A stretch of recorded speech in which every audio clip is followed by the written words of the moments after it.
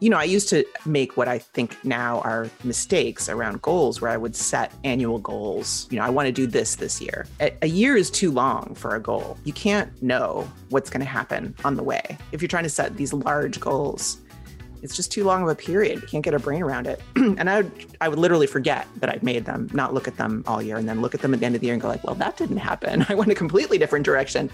And that's informed my teaching about what I call vision charting, which is to say which way you want to go, basically so that you can make decisions about what you're doing now that are in that direction, that are not against, that are going to support you moving in the direction that you say you want to go.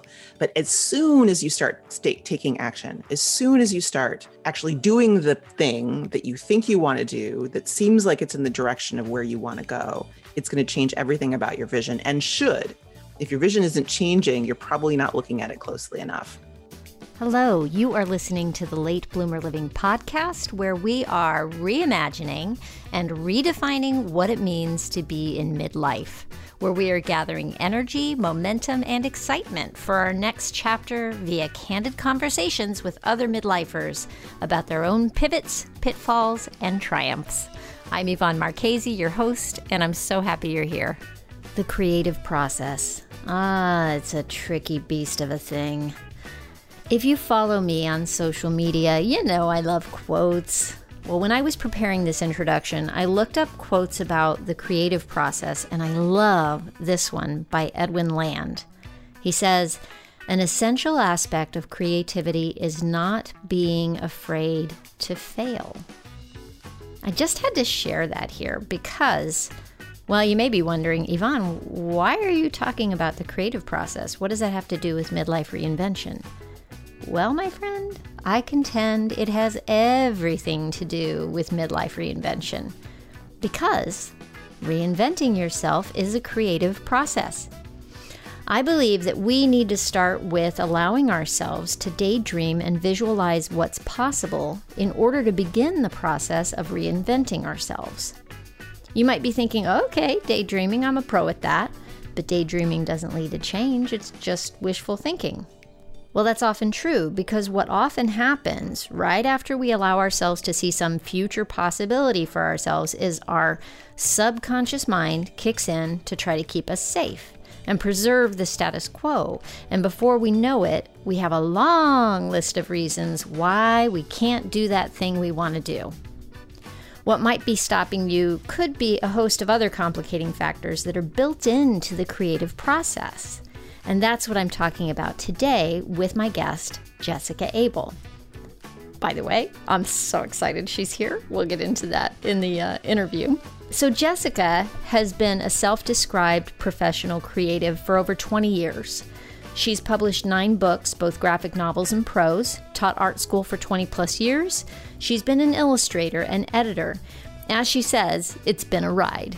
Her books include Growing Gills, How to Find Creative Focus When You're Drowning in Your Daily Life, and Out on the Wire, The Storytelling Secrets of the New Masters of Radio, about how Ira Glass and 35 more of the best audio producers in the world use story to keep us listening. By the way, she also produced a companion podcast to go with that book, also called Out on the Wire, which is a deep dive into the creative process that I highly recommend if you're into that sort of thing. She's a critically acclaimed author and is the chair of the illustration program at the Pennsylvania Academy of Fine Arts. In the past few years, she has evolved to become founder of the Creative Focus Workshop, where she works with ambitious mid-career creative pros and businesses to help them stop grinding and carve out the deep focus needed to finish and launch the game-changing work they want to be known for. I can't wait for you to meet her, but before we do, I just want to remind you to subscribe to the podcast and leave a rating or review if you've been listening on a regular basis and enjoying it. Okay, so without further ado, here's Jessica Abel. Let's go. Hey, Jessica, thank you so much for being with me today. I'm happy to be here. Oh my gosh, I'm so happy to have you here. I don't know if I can't remember if I told you this, but I always like to say how I found my guests or how we met. And this goes way back. I was a This American Life listener back in the day, before it was a podcast, back when it was just radio. And your illustrated guide, radio and illustrated guide, I was transitioning out of, or I was starting to think about transitioning out of being an actress and what I might do next. And I wasn't sure, but I loved that show. And so I was like, wow, maybe I'll start producing radio stories like that. I feel like everybody has a story. I love the way they tell, just like those little everyday people in everyday life kind of stories. And so I got your guide and got radio started. and illustrated guide. Yes, radio and illustrated guide. And between that and Transom and a bunch of other stuff, I got myself a cheap shotgun mic, and I even interviewed one person. But then I'll tell you what happened. I got married. I got pregnant. I got, and then whoosh, years went by and I lost the thread on that and didn't know where I was going. And it's so funny. Like here I am, like close to 20 years later, and launched my podcast this last year. And I didn't even realize as I got the idea for the podcast and I put it off for doing it for 2 years, it didn't even occur to me that this all went way back to that. So I'm just really excited to have That's a very cool story. Yeah, that book came out, and this is basically a 32-page comic book, like a floppy comic book that I put out in conjunction with This American Life, initially for a pledge drive premium in 1999. And that was the spark that then led to my book Out on the Wire 15 years later. I can see that. that. And I would like to say that although podcasting didn't exist back then, I lived in Mexico City in 98 and 99. And we streamed This American Life down there. We would listen to it over real audio, which is like, it was essentially proto podcasting. Like you could listen to it asynchronously and not in a local radio area. So I don't know how many people are aware of that, but not a lot of shows did it, but they did it. They had a feed where you could listen to their show wherever you were. Oh my gosh. I may have been doing it I think I was mostly just tuning in. I can't remember if I was streaming back then. I have no idea. It was rare. I got to say, it was not fun to stream. It was, 56.6 baud modem, the biddly boop thing. And yeah, exactly. And then there'd be pauses, rebuffering. There's actually a panel in Radio and Illustrated Guide of me listening Out on the Wire, I guess, of me listening to This American Life over streaming in 1998. Oh my gosh. That's hilarious. Wow. And it's killing me because I still have the old kit that I bought back then.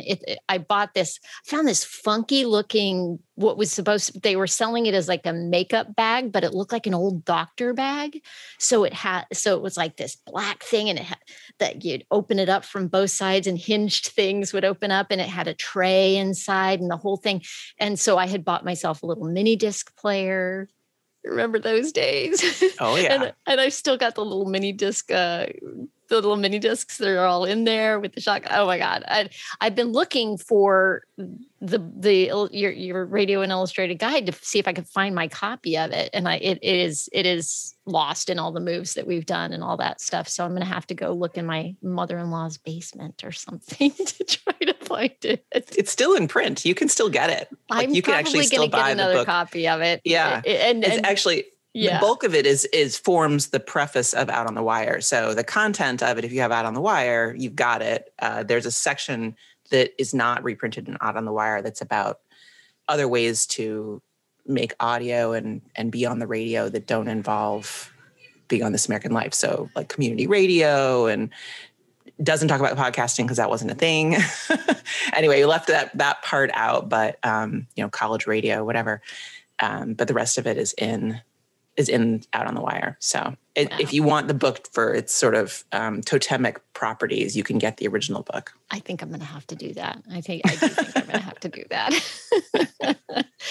Oh my gosh. So, I told you right before we started recording, I was listening to episode 7 of the podcast Out on the Wire, and it's all about the messy middle of the creative process. And I was like, yeah, I mean, I've been trying to think of how I wanted to approach this conversation with you today. And that just hit me like a shovel upside the head, actually.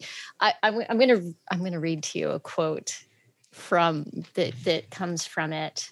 You're talking about the dark forest, and you were talking about that feeling of being in the middle of the creative process, and feeling like it's all crap.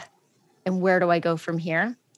And somebody, I forget who you're talking to, but they said, don't you wish you could send yourself a postcard? And you said, well, I kind of did. And you said, you had recorded something to yourself and were playing it back. And you said, I knew this would happen. I knew it's going to feel really shitty, like you can't breathe, like you're getting fat, like you're losing brain cells, like you're never going to be able to think about anything else ever again, like there is no end to the German forest. Oh my God. I can't tell you how many times I've been there as a photographer going through wedding photo. My husband laughs at me every time I come back from a wedding, and I'm starting to go through the photos and call, and I'm like, I have shit here. Nothing. I have nothing. And then I start to edit, and then I start to go, and it starts to come together. And it occurred to me that midlife reinvention is a little like the creative process. Yeah, I think it is. I mean, I think that, as a somewhat direct result of working on Out on the Wire, the podcast, and then having the working group. So I had when it came out, so Out on the Wire, the book came out in 2015. And then in 2015 or early 2016, I created Out on the Wire, the podcast, which is essentially a 9-episode series that walks through the concept. So Out on the Wire, the subtitle is The Storytelling Secrets of the New Masters of Radio. So it's a book about storytelling concepts, like how do you tell stories?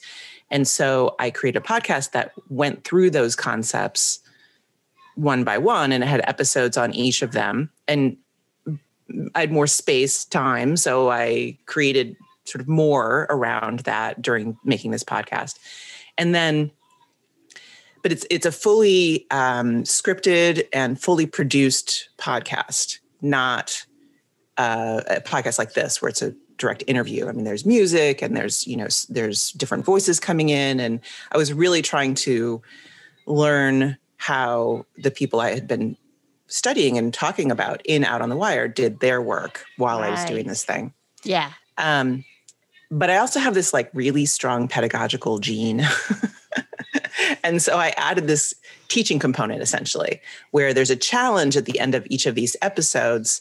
It's a challenge for the listener to try something from the episode. And then I created a social media online group where people could post their answers to these challenges. And then my producer, Ben Frisch, and my husband, Matt Madden, and I would choose some responses from the group and talk about them in workshop episodes that interspersed the main episodes. So it's a really, although it's an old podcast now, it's a standalone piece. It's a fantastic look at the creative process, man. It's unbelievable. I've sent it to I have a friend who's working on writing a musical right now, and she was in that messy middle. She was in the dark forest, and I was like, listen, you should go listen to this podcast and just see if it kind of can flush some of this stuff out. But as a result of working with these people in the group, that's what really, I mean, the dark forest, which originally comes from a concept called the German forest from Jad Abumrad of Radiolab. But the German part is very, very specifically tied to Jad's story of working on a radio piece about Wagner. So that doesn't really make sense out of context. So I've just kind of shifted it into dark forest because everybody gets that immediately. So that concept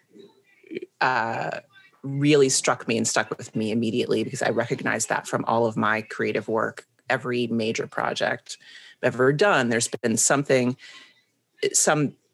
period that you go in and out of. It's not something you finish really until the book's over. If you kind of dip in and out of this feeling of insecurity about your ideas and not really knowing if you have what you need, not believing in yourself, and then having to build your way out of that essentially over and over again. And I saw that happening with participants in this group. I started talking to people about creative process, and that's led to my work for the last 6 years now, which is the Creative Focus Workshop and Autonomous Creative, where I help mid-career creative people, often people who are in, not always, but often they're in some kind of transition from a corporate career into a creative career. They've been doing this all along, but they're trying to pivot the emphasis in their lives to putting the creative work at the center. And even people who are professional creatives, often their personal work is something that's been shunted to the side by their client work and those kinds of things. Yes. And so it really stems back to really the dark forest, that moment of realizing like, this is a really powerful concept that's going to help people get unstuck, and doesn't really have to do with what your medium is. It's, because I was thinking about podcasting, I was thinking about comics, but when I made the podcast, it was like, I really wanted to blow up in the gates and say, this is about really any narrative medium, but anything really. The dark forest, that piece applies to everybody. Because there's always, what the dark forest is about is that when you make something good, when you make something that's going to be worth making,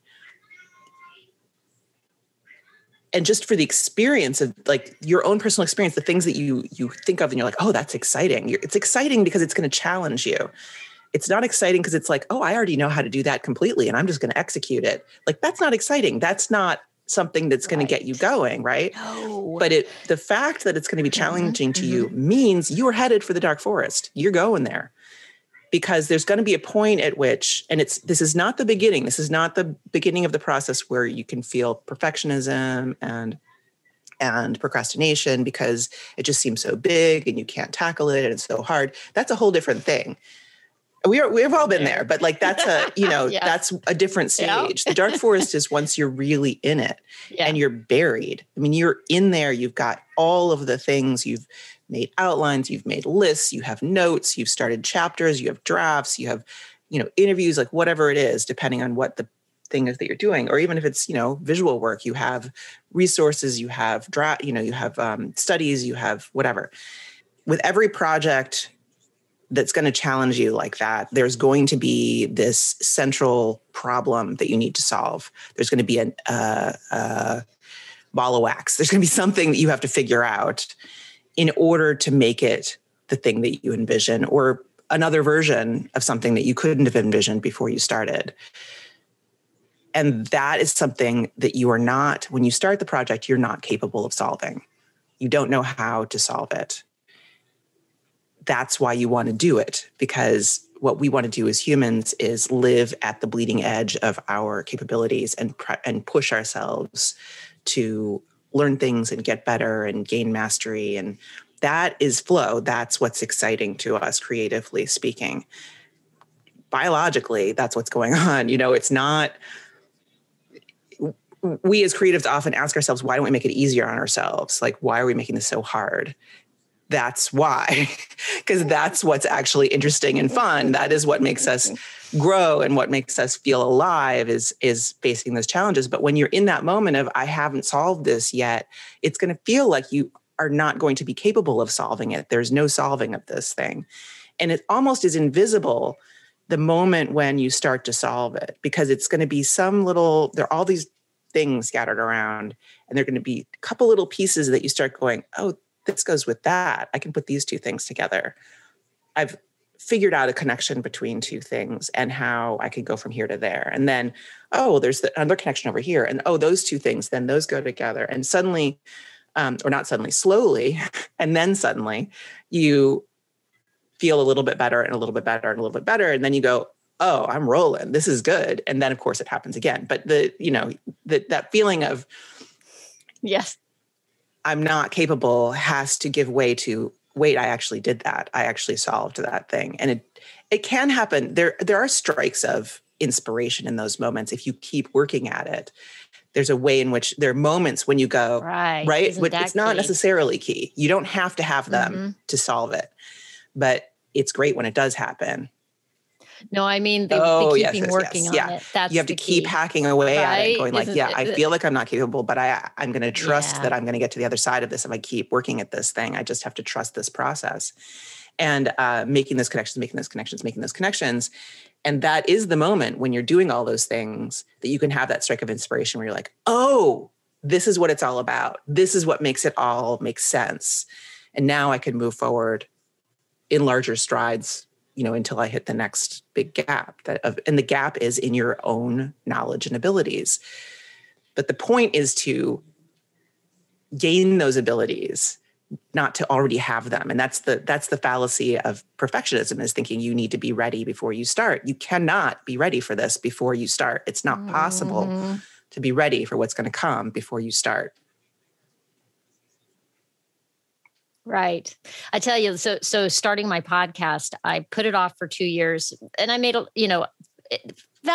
for what I thought were valid reasons, but from the idea to the doing of it, it was at least, I would say, 2 years of me going, I don't have time to start a project. I don't know how to do it. Bing, don't know how to do it. Don't have the money to pay somebody to do it. What the heck am I going to do? Yeah, no, not now. Later, maybe later. And then it came to a point where it wouldn't leave me alone, and and then it was like, I drew a line in the sand and said, I'm doing this. And then I went into the world of research and how do I do this? And how do I do this? And how do I do this? And that was its own rabbit hole, because I totally get into that perfectionist thing. And I love to research stuff. So rabbit hole, and then finally I'm like, girl, you just got to get going. You just got to start. You actually need to invite somebody to come be on your show. And you have some stuff now, you have some knowledge. Now you just have to try it and see how it goes.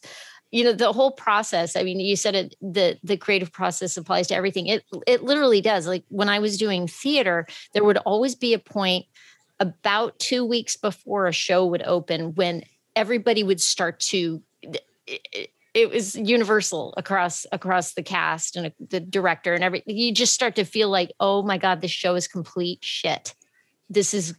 How is this? This is not going to come together, And then there's like the Shakespeare in Love, the movie. It's like, how does it happen? It's a mystery, and it does. It starts. All of a sudden, you get through that, and then it starts to gel. And so many times for me, it would be like, the first time, a costumer would put a costume on me and everything that I had done, and then the costume and the feeling of the shoes. And it would almost be like I'd feel a click, and things, in the good experiences, I would feel that click, and it would.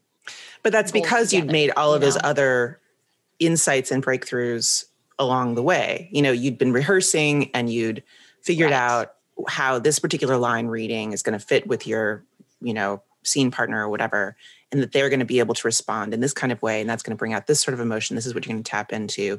So you're learning all those things bit by bit. You have all those things, and then you need to pull it together and make it cohesive in some sense. Yeah. And you got to let go of it all too. For theater, for acting, you have to then, you've made your decisions, you've made your choices. And then at a certain point, once it's up on its feet, you have to trust it. You have to just go, okay, now it's just now. And all those decisions, you can't be in your head about it. It just has to be like, okay, let's see where this goes. Right. Which is like actually recording the podcast, but it's not that much like it's a different thing because you are actually on stage and you actually have to just, be in the moment while you're acting. But I do think there's some parallels too to writing, for example, or whatever, where at some point you're like, well, that's the decision I made. So I'm writing this scene. I'm just writing it. And it's the process of writing, it's still revisable. You're not done in the way that you are with a performance of theater, but it does have some of those elements, definitely. But yeah, I mean, I think that to compare that to what happens in life, I think that not everybody reinvents in this kind of way, but there could be a point at which you're reaching for something and you think, I need a different way of being in my life. And you gather stuff and you research and you whatever. If you're not willing to commit to feeling really wrong about stuff for a while and living in that, you're not going to get out the other side. You're just going to live with that dream of what it might be like, but you're not going to know. And this is a thing I teach in my various programs and Autonomous Creative, is this idea that you can, and it often is very beneficial to create a vision document of some kind of guiding document. Like, this is what I want. This is where I want to go. And you do that at the beginning. And often it feels super awkward and you have no idea what you want. And you don't, you can't really define it. And people are like, well, how can I get there if I don't know what it is and all that stuff? And, I used to make what I think now are mistakes around goals, where I would set annual goals. I want to do this year. A year is too long for a goal. You can't know what's going to happen on the way. If you're trying to set these large goals, it's just too long of a period. We can't get our brain around it. And I would literally forget that I'd made them, not look at them all year, and then look at them at the end of the year and go like, well, that didn't happen. I went a completely different direction. And that's informed my teaching about what I call vision charting, which is to say which way you want to go, basically so that you can make decisions about what you're doing now that are in that direction, that are not against, that are going to support you moving in the direction that you say you want to go. But as soon as you start taking action, as soon as you start actually doing the thing that you think you want to do, that seems like it's in the direction of where you want to go, it's going to change everything about your vision, and should. If your vision isn't changing, you're probably not looking at it closely enough. It's that idea of midlife reinvention or just project finishing. I have this idea, this shiny idea for a new project. Then I get stuck for a while in what I call the collect phase with research and that kind of stuff.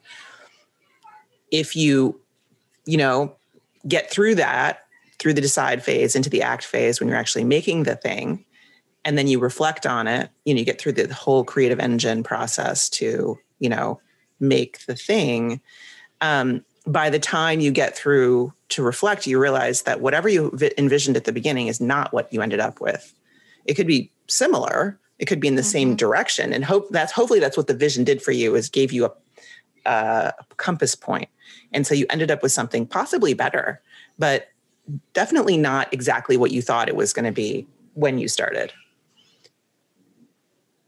Right. That course correction that you have to do as you go. But you can't course correct until exactly. You start moving. And people think that when you create, especially if you call them goals or resolutions or something like that, people use them as a stick to beat themselves with. It's not actually useful because it prevents you from acting, because you are constantly looking for ways that you're stepping out of bounds and not doing the thing that you said you were going to do.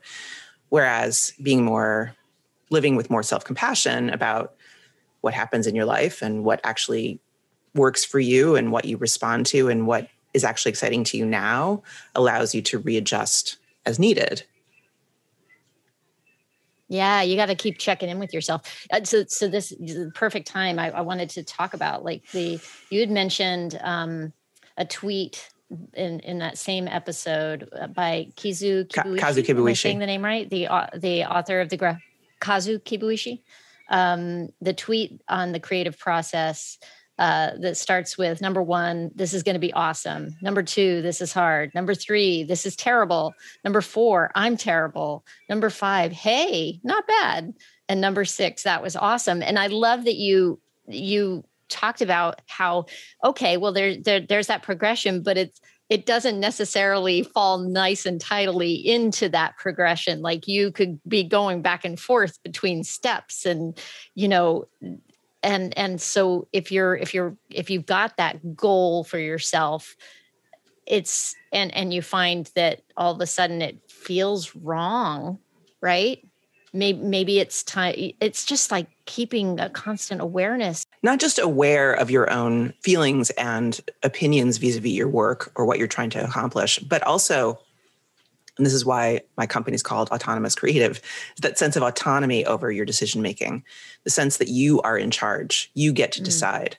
There's a lot that happens when people establish goals or, again, resolutions, where they feel like once they say those things, that they become external laws, that if you are, or the idea that a project should progress in this kind of way and you should feel this kind of mastery over it, at this point or whatever it is. And all of those things become, in your own mind, set in stone and something that's, when you are not conforming to this idea that you formed of what was going to happen, that you are wrong and bad and doing a bad job and it's your fault and all that kind of stuff. Mm-hmm. So it's not just recognizing, or let me put it this way, recognizing that the goals are what are out of alignment, that the decisions that you'd made 6 months ago when you didn't know all this stuff are just the wrong decisions for right now. And feeling the sense of mastery, control, and autonomy to say, yeah, no, I don't do that. I'm not going to do that. That doesn't make any sense for me now. And I can see why I thought that it did, and yay me, but now it's clearly not the case. And so I'm not going to go down that road. And I'm going to take this path because this makes more sense for me now. That is the hardest thing for humans, period, but creative people, especially when you're out on your own trying to do self-generated, self-directed work. The idea that you get to be in charge of this is both incredibly liberating and incredibly scary. Yes. Yes. Yeah. It is. It's both. It is absolutely. And that is the core, that is the core thing. I know, right? This is the core thing we teach in, all of our programs is autonomy and the sense that you get to be in charge. You get to make the decisions.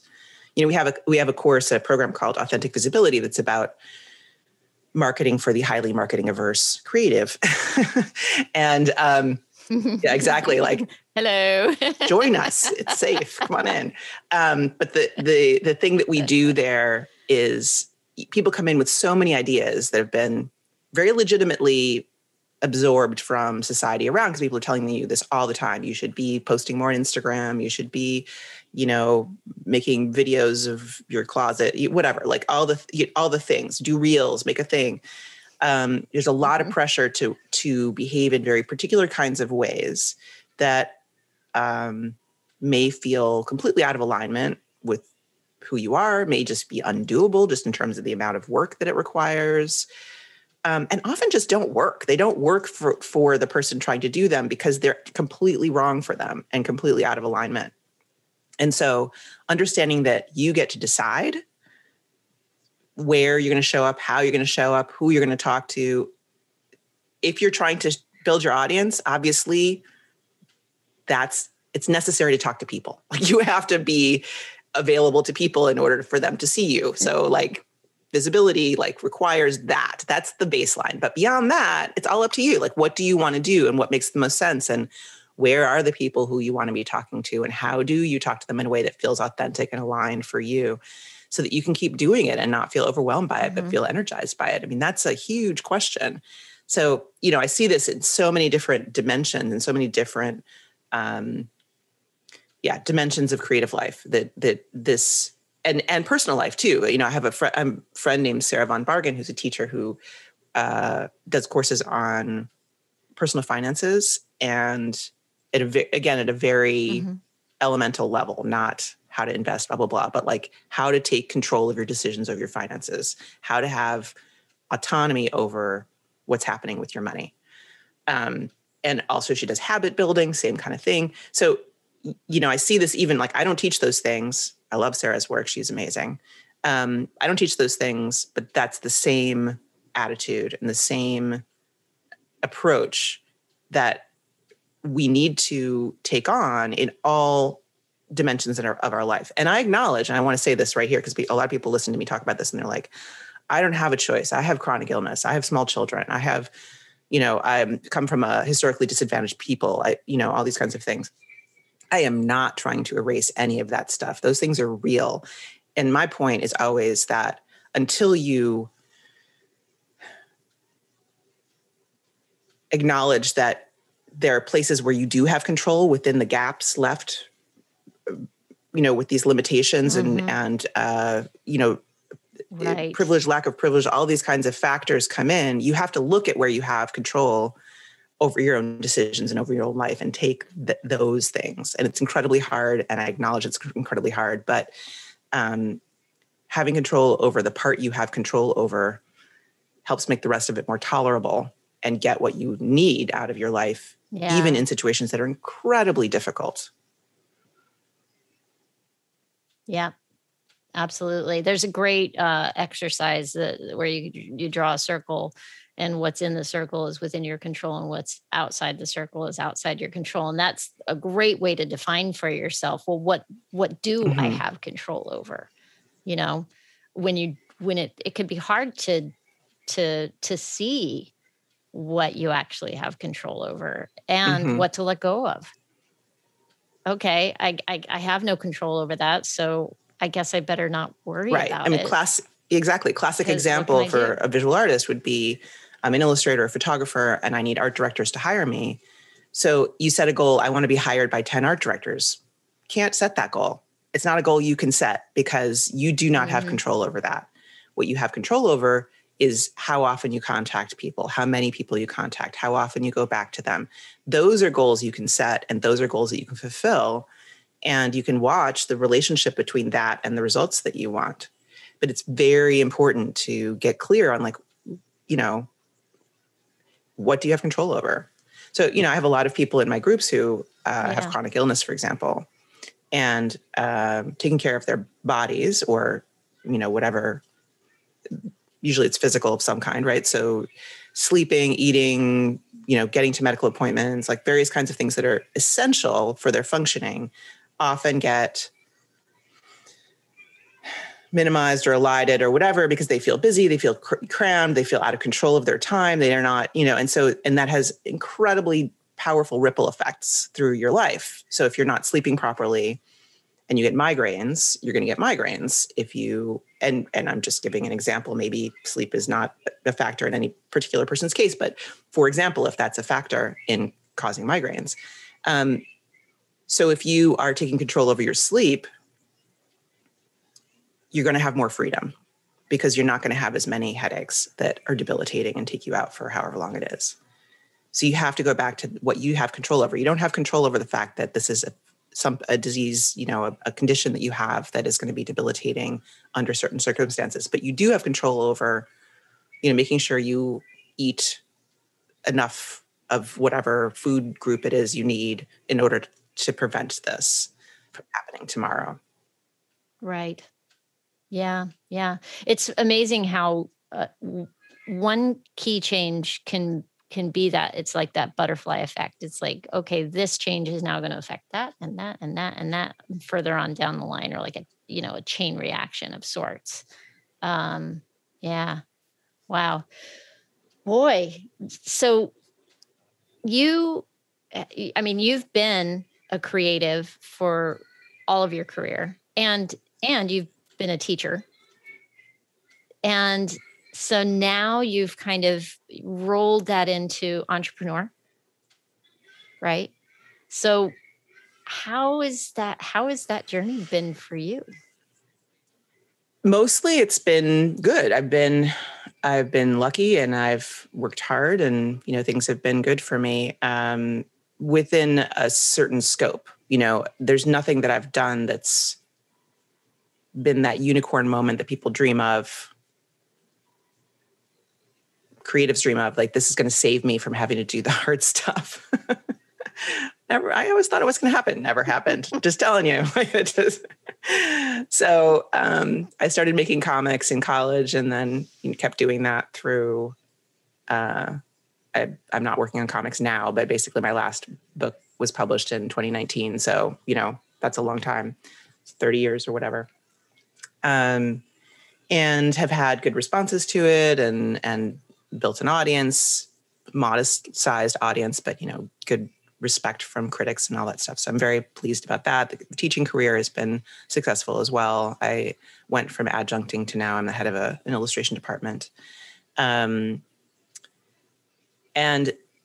what's interesting about shifting into entrepreneurship is that as an author, so my author career, I did have a business. I just didn't know I had a business. I didn't know that that's what that was. And what I've realized since then, and this is kind of what I'm trying to help with in Authentic Visibility, is that not knowing that crippled me, because I wasn't able to make decisions. Again, I wasn't taking control where the control was mine. And, there are limited places where it's yours, but if you don't exert your control in those areas, you just get swept along with the system. And so I've had a number of, mainstream publishers, books, New York publishers, and, publishers who believe in my book and want it to do well, not maybe as enthusiastically as some other book that they might want to promote, but, it's not that I've been buried necessarily in the marketing departments, but the way that marketing for in traditional book publishers works is there's this really limited amount of time when you get attention from the marketing department and the PR department. And they do have reach that I don't have, but they're also working on a bunch of different books at the same time. There's just this, it's spread very thin. And it's very short. The time period that you get their attention is really short, unless your book rockets, out of the middle of the list, which mine have not. So, and then it's just there. Like, the book's just there, and nobody will touch it. Like, nobody will do anything for it unless you're, and the economics of it are crazy. It's a really, when you realize what's going on, structurally speaking, with mainstream publishing, it's demoralizing, frankly. And the only way to make a living, if you're not one of those very, very top tier authors in conventional publishing, is to just keep cranking out more books, just crank out books and fast, so that you're, and, obviously don't fall below a certain amount of sales, keep it up where you can still sell these books, but advances are the way you live. Advances. Books don't generally earn out ever. So royalties are not a thing. Again, unless you are at that really top tier. And I looked at that business model and how tired I was, and how, because comics are really, really hard. It's really demanding to draw 200 pages after you've written the whole damn thing. So I wanted off the hamster wheel, but I only realized what the hamster wheel was and why it was like that after I'd been on it for like 20 years or whatever. That really was a blow. And so I always try to preface this by saying I'm very grateful for the attention I've gotten, and I'm very grateful for the writing career and the comics career that I've had. People who have believed in me and published me, and my readers and the critics and people who talked about my work. I'm so grateful for all of that. But the basic underlying model sucks. And understanding that I was never there was no clear way for me ever to break out of that if I just stayed within the boundaries of what it looks like to be an author, conventionally speaking. Self-publishing can be an option for some people, but again, that's self-publishing means committing to a business explicitly and deciding you're going to take on the production part, the marketing part, and all that other stuff as an author. Yeah. Then it's all, then you are the whole. And it may or may not work. System. It's not something where you have any guarantees. So I could have gone that direction. Excuse me. I could have gone that direction into self-publishing and continuing to put out books and figure that out.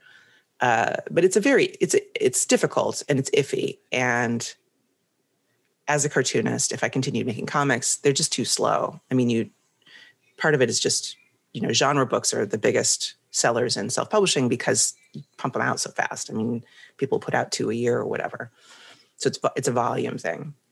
So all of that, that's probably an overlong explanation, but like when I pivoted into having my own business, I could have gone into storytelling related stuff. I could have gone into more speaking stuff. I could have gone into self-publishing, but I chose to go the direction I did, which is coaching, running programs, that kind of thing.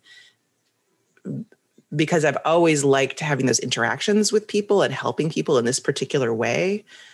And I could see, the structure for that. I can understand how I can build a structure for this. Obviously, when I started this, I could not understand, but I could sort of envision it a little bit. It's the same kind of thing. I was like, I had a vision for where I wanted to go, had no idea how to get there. And it's changed a lot on the way because as I learn things, I have to shift direction. Yeah. Wow. Fascinating. I mean, so much of that is a parallel with, all I ever wanted to do when I was growing up was be an actress. I mean, that was it. I was just one of those people who knew what I wanted to do since I was 6. And then when I moved to New York and pursued that career, I got to this point where I was doing regional theater. I was working a lot of survival jobs to keep it all together. But the real job of an actor is auditioning. Because you're always, even if you're in a job, you're always looking for the next job.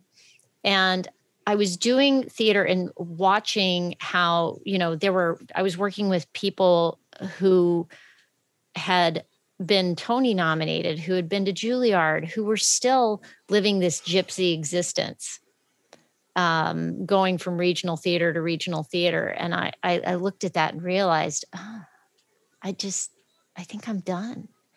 And then it was like, whoa, so now what? And that took me years before I figured out that photography was going to be something that would feed me, my soul, and I could feed my family with it too. And now I'm on a new journey. It's like, I don't know where this podcast goes. I have no idea. Right now it's a passion project.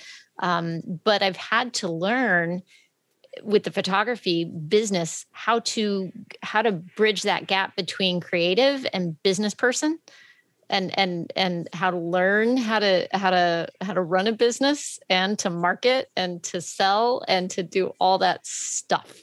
Right.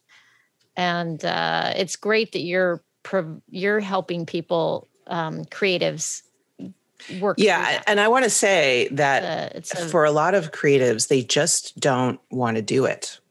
And I don't think there's anything wrong with that either. It's just that you have to understand that what comes with that is lack of visibility, lack of sales. Like if, this is my pivot point really in my professional history in terms of going from being an author to being a business owner. Was learning about business models. What is a business model? What is my business model? Oh, that's a terrible business model. Basically saying that if I was hoping to be able to support myself comfortably ever, this wasn't going to be it. I could not depend on, unicorn poop for my future plans. I'm not that kind of. Some people are okay with that. I'm not okay with that. Yeah. It was a terrible business model. So that understanding that allowed me to decide I want a different business model. Let me look at what's available. Let me think about what I want to do there. And then again, that has actually evolved quite a bit over time, like what the actual specific business model looks like that I'm using. So I teach about business models in Authentic Visibility. It's a bonus because I don't want to force anybody to do that right when they enter, but I'm really hoping people do it because it is just this, moment of clarity on what am I trying to make work here? And for a lot of creative people, what I find is the best way for them to move forward is to have a non-creative day job, maybe one where you can get part-time work, one where you don't do this full-time and you make your work and you build your audience in your very organic, very aligned kind of way as much as you want to, but you don't have to depend on that. You don't have to depend on the creative work to support you. It's not everybody, but I think that there's this, and it's capitalism at work, there's this feeling that if you're good at something and you like something and you want to spend more time on that thing, you need to make all that needs to be your job. You need to do that. You need to follow that to its, quote unquote, logical conclusion. And I think that's a huge problem because people feel like if they're not making money at it, they're not good at it. If they're not making money at it, it's not real. You can still have your creative work be the most important thing in your, what do I want to say? Professional life, not professional life, but your like non-relationship life, shall I say. That it can be the most important thing, and yet it's not what you spend most of your time on. It's not what you do to support your family. That is completely okay. And a lot of times I need to give people explicit permission about this and say, hey, I know you want to make comics. I know you want to make, alternative, strange music. I know you want to be a poet. You want to do these different things. That's amazing. I support you. I want you to do that. But do you want to make a living at it? Because if you do, that means you're spending 60% of your time trying to sell it. Are you down for that? Because if you're not down for that, let's look at your business model. Let's just see how are you going to support your family? What are your needs? Let's get clear on that.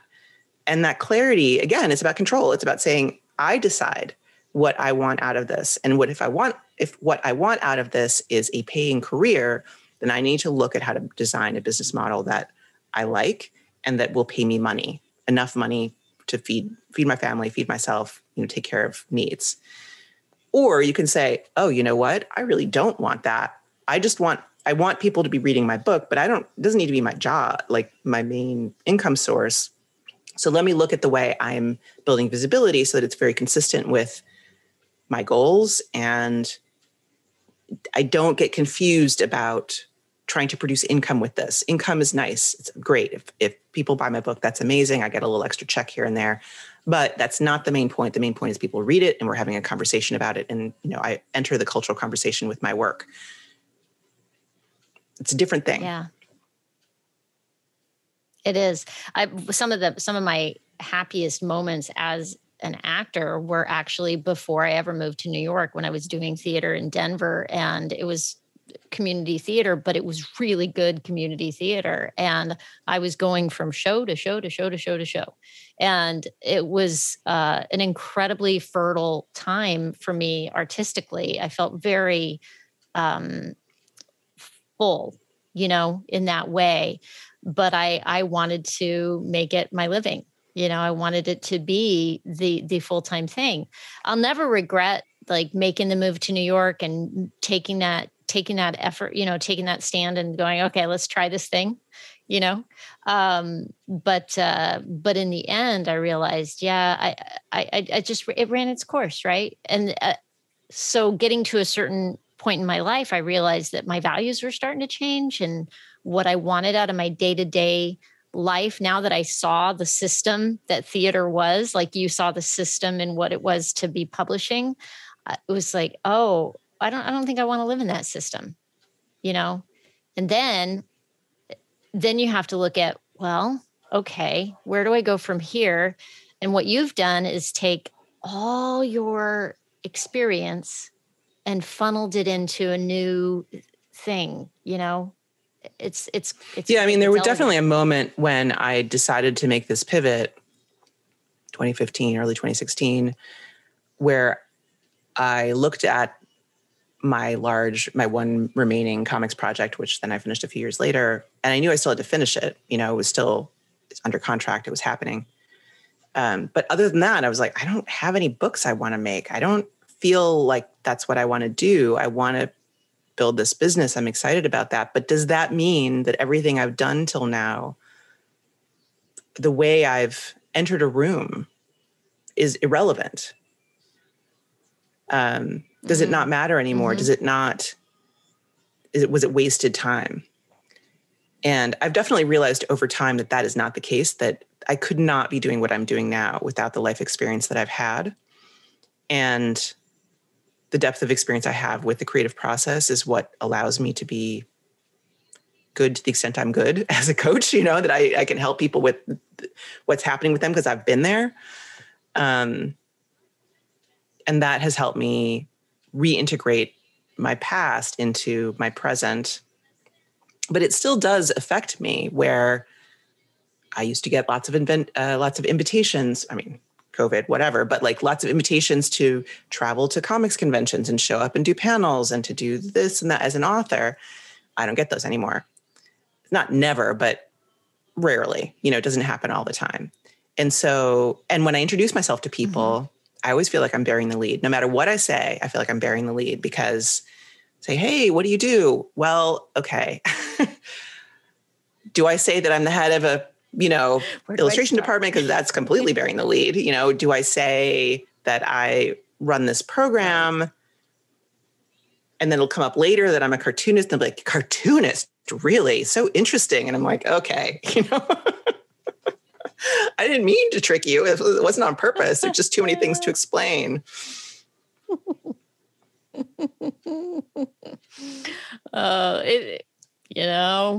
We're complex beings. and I really am trying to get away in conversation with people anyway from asking them what they do. Yeah, well, I mean, as an opening question, it's very annoying, but the conversation about what you do is the conversation about who you are. So, I mean, if somebody is a sales rep for a car company or something, maybe it's not that interesting. I don't know. Maybe that's really interesting work. I don't know. Anyway, the point is, in some cases, I'm sure, I work at McDonald's. It's not a conversation starter necessarily. But for people like you and me, talking about what we do is talking about everything. So I don't try to stay away from talking about people's work because I'm curious about what do they do and how are they managing that. I try to not treat it as what's your job, but what's your work? What are you invested in? What do you care about? Yeah. Yeah. What is it? I heard somebody like a great icebreaker is just ask people, what are you excited about? That's a good way to get at getting at it. Cause I think a lot of people it's like, here's other icebreakers, which are, what's your top movie of all time or some other thing like that. And it's like, that is not a good question to ask me. First of all, I'm not going to have an answer. Right. And second of all, I can't define it. Can we talk about something that's like more interesting than that? I don't know. I mean, I love movies, but it's not, that's not going to be a good one for me. But yeah, what are you excited about? That kind of thing, I think is great to get to more of the core question. Yeah. Oh my gosh, this has been awesome. I'm just looking at the clock and I'm like, what? How did that time go by? I want to respect your time. And funny enough, I like to ask people at the end of the podcast what they're excited about, like at the end of the conversation. So what are you excited about? Going on vacation. I'm actually going on vacation for a couple of weeks, starting in a week or so. And I now have a team. So my business doesn't stop when I go away. So I'm excited about that. It's going to be interesting. Mm-hmm. Yeah. That's a life changer. Wow. I'm just going to visit. Where are you going? Visit family and friends in Chicago. It's not an exciting trip, but it's fun. It's going to be nice. Yeah. And I'm making conscious preparations to not see work stuff. It's very integrated into my life. It's hard to peel that away. So that's not a simple project. Yeah. Yeah. Well, man, have a great visit. Have a great visit. Thank you for your time today. I am just thrilled to have had a chance to sit down with you. Yeah, me too. Thanks so much. Well, there you have it. Man, oh man, I just loved hearing Jessica's take on things. It was truly a dream to have her on the show, considering how far back I've been influenced by her work. I have another quote for you to round out the idea that our very lives are a creative process. We're changing all the time anyway, so why not do it with some intention? So I'll leave you with this quote by Anna Deavere Smith. You are an explorer. You understand that every time you go into the studio, you are after something that does not yet exist. By the way, if you don't know who Anna Deavere Smith is, oh my goodness, look her up and check out her work. She's an amazing creator. When it comes down to it, we are all amazing creators. You may not think of yourself that way, but every day you are creating. You're creating your next moment, your relationships, your career. You're creating something that does not yet exist. Have fun with it. The show notes are going to be packed with links this week to the things we referenced in our discussion. So if you want to go deeper or learn more about Jessica, just go to latebloomerliving.com/podcast and click on the show notes for episode 59. And please take a moment to share this episode and leave a review or rating so other people can find their way here. Thanks so much for listening. I hope you have a fantastic week. Stay safe and well. Talk soon.